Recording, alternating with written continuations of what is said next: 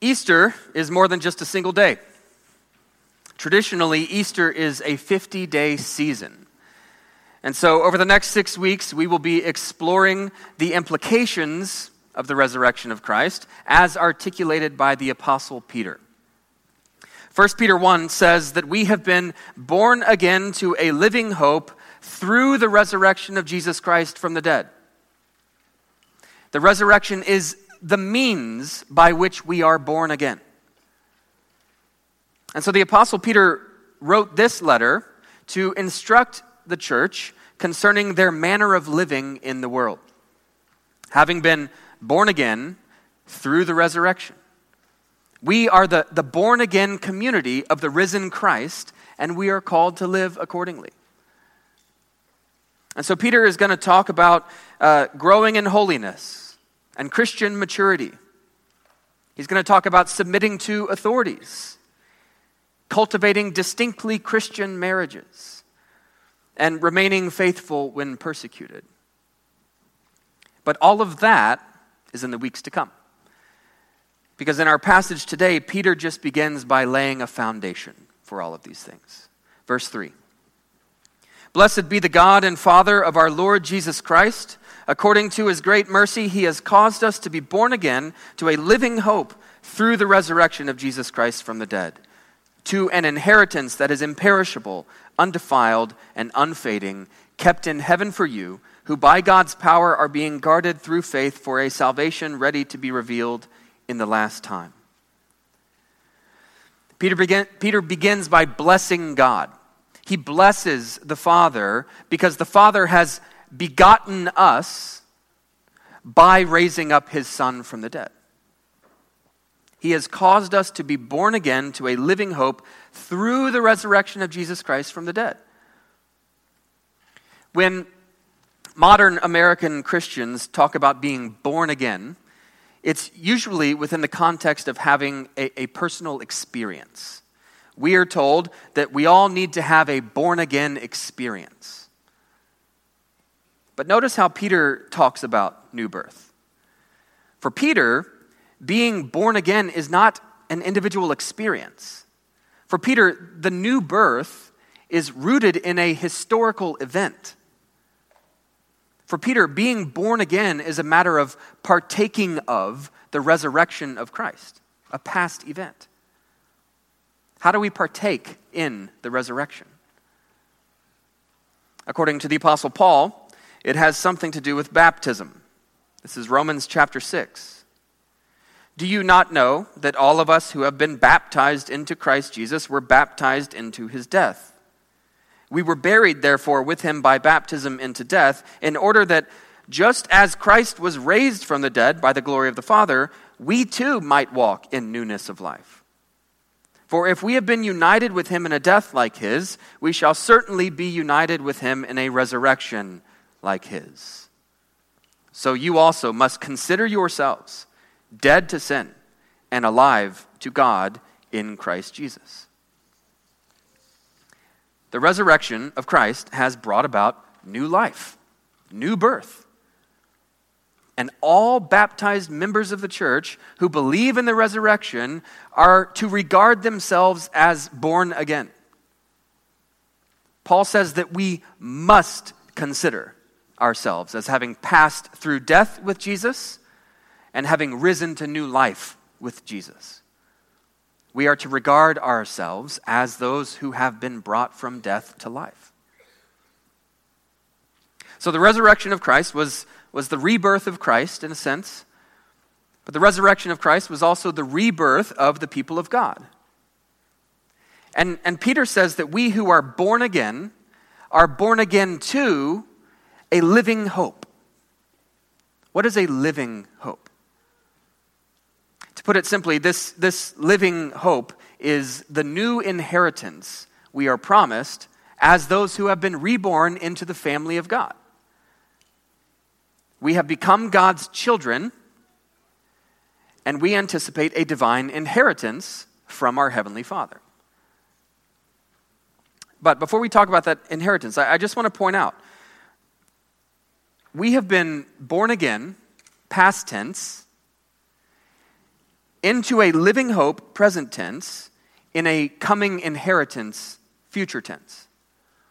So we have hope in the present because our future is anchored in the past. Our future victory is already secure because Jesus has already won the battle on the cross.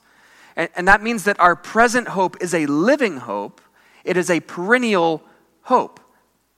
Our living hope is not wishful thinking. It's as sure and certain as the resurrection of Christ happened in the past. So not only have we been begotten of God, not only have we received new birth, not only do we have this living hope, we also anticipate this coming inheritance. Peter says it's an imperishable, undefiled, unfading inheritance that is kept in heaven for us. With these three words, imperishable, undefiled, and unfading, Peter is making an allusion back to the Old Testament. He is saying that the inheritance promised to us is comparable to the inheritance promised to the nation of Israel. The nation of Israel was promised the land of Canaan, and this was referred to as their inheritance. However, that land was perishable and conquerable. That land could be defiled by idolatry or bloodshed or neglecting the poor. And the glory of that land could fade. In other words, the inheritance promised in the Old Testament was not imperishable, not undefiled, not unfading. But now, through the resurrection of Christ, God's people have been born again to a new inheritance, imperishable, undefiled, unfading. How? Because our inheritance is not kept on earth, where moth and rust destroy and where thieves break in and steal. Our inheritance is kept in heaven. Or in other words, our inheritance is already a heavenly reality. We don't experience that reality fully in the present, but again, that future reality is as fixed as the past.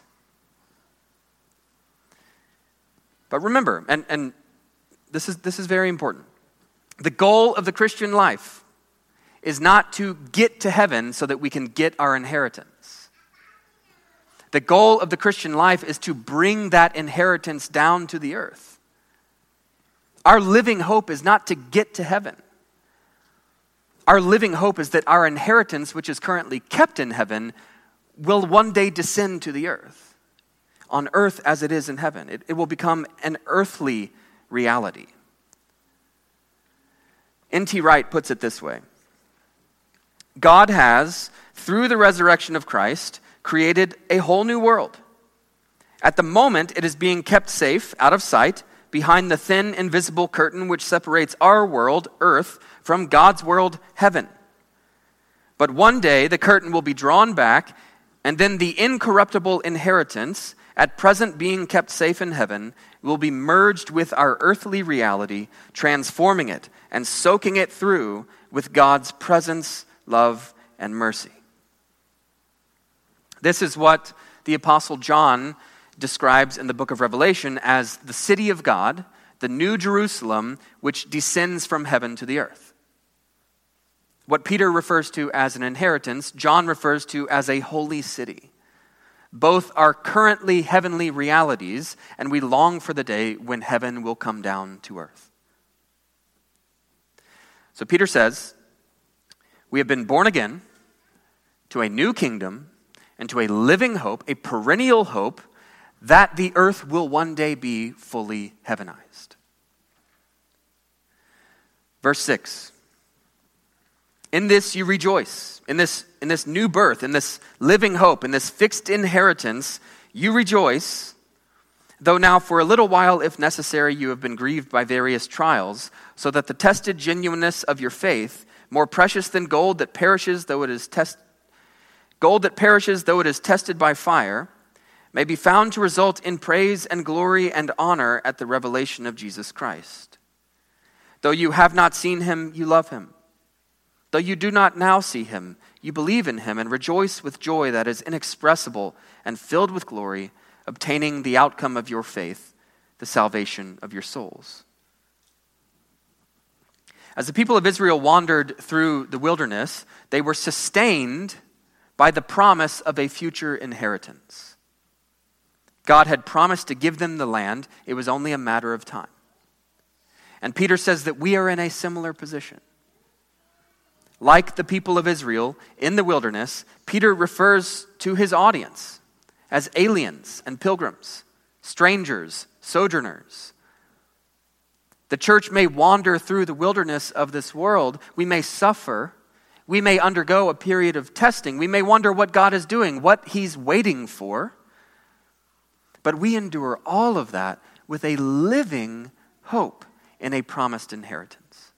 It's gonna happen. Verse 10. Concerning this salvation, the prophets who prophesied about the grace that was to be yours searched and inquired carefully, inquiring what person or time the Spirit of Christ in them was indicating when he predicted the sufferings of Christ and the subsequent glories.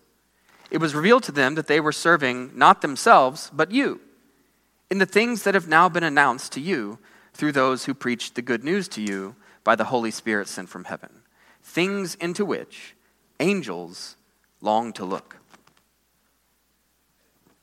In short, what the Old Testament prophets longed to see, and what even angels in heaven long to see, we take for granted on a daily basis. Peter is talking about the great privilege of living in this age. He's talking about the great privilege of living Anno Domini, the great privilege of living AD as opposed to BC.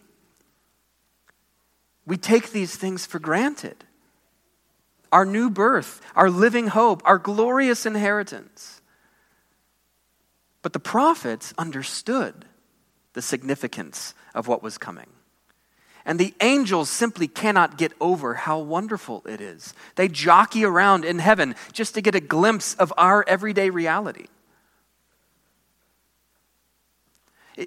If that sounds strange to us, it simply means that we are underestimating the glory and the power of the resurrection of Christ.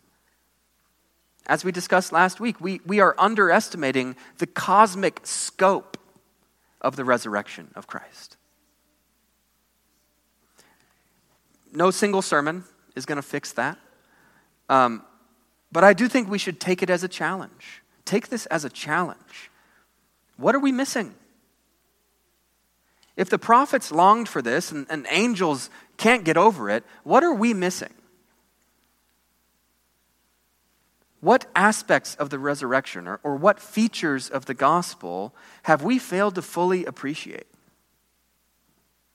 What can we do to develop in ourselves the perspective of the prophets or the perspective of the angels concerning the salvation we have been given? These questions are going to drive us deeper into the scriptures, deeper into community, deeper into the way that Jesus has taught us to live.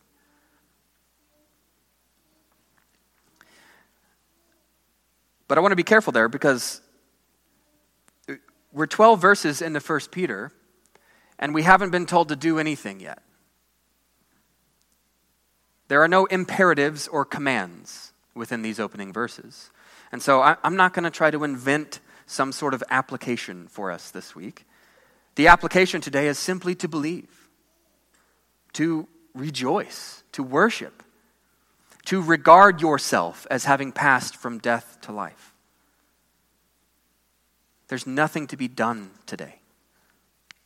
We have only to acknowledge our most fundamental identity as those who have been born again to a living hope through the resurrection of Jesus Christ from the dead. Until we have that foundational confidence, that we're really not ready to move on to Peter's ethical instructions. Because our manner of living must be rooted in the resurrection. So I invite you, take the next 7 days to rejoice, to ponder, to bolster your hope and confidence in a victory that has already been won. and a work that has already been completed for you. Pray with me. Heavenly Father, you have begotten us again through the resurrection of Jesus from the dead. It is good to belong to your family. Jesus, we thank you for not keeping your inheritance to yourself. We thank you for sharing your inheritance with us. You are yourself our living hope. Holy Spirit, show us what we're missing. Give us the perspective of the prophets and the angels toward our salvation and the new world that you have opened up to us. And help us to believe and to consider ourselves as having passed from death to life in Christ. In the name of the Father, the Son, and the Holy Spirit, amen.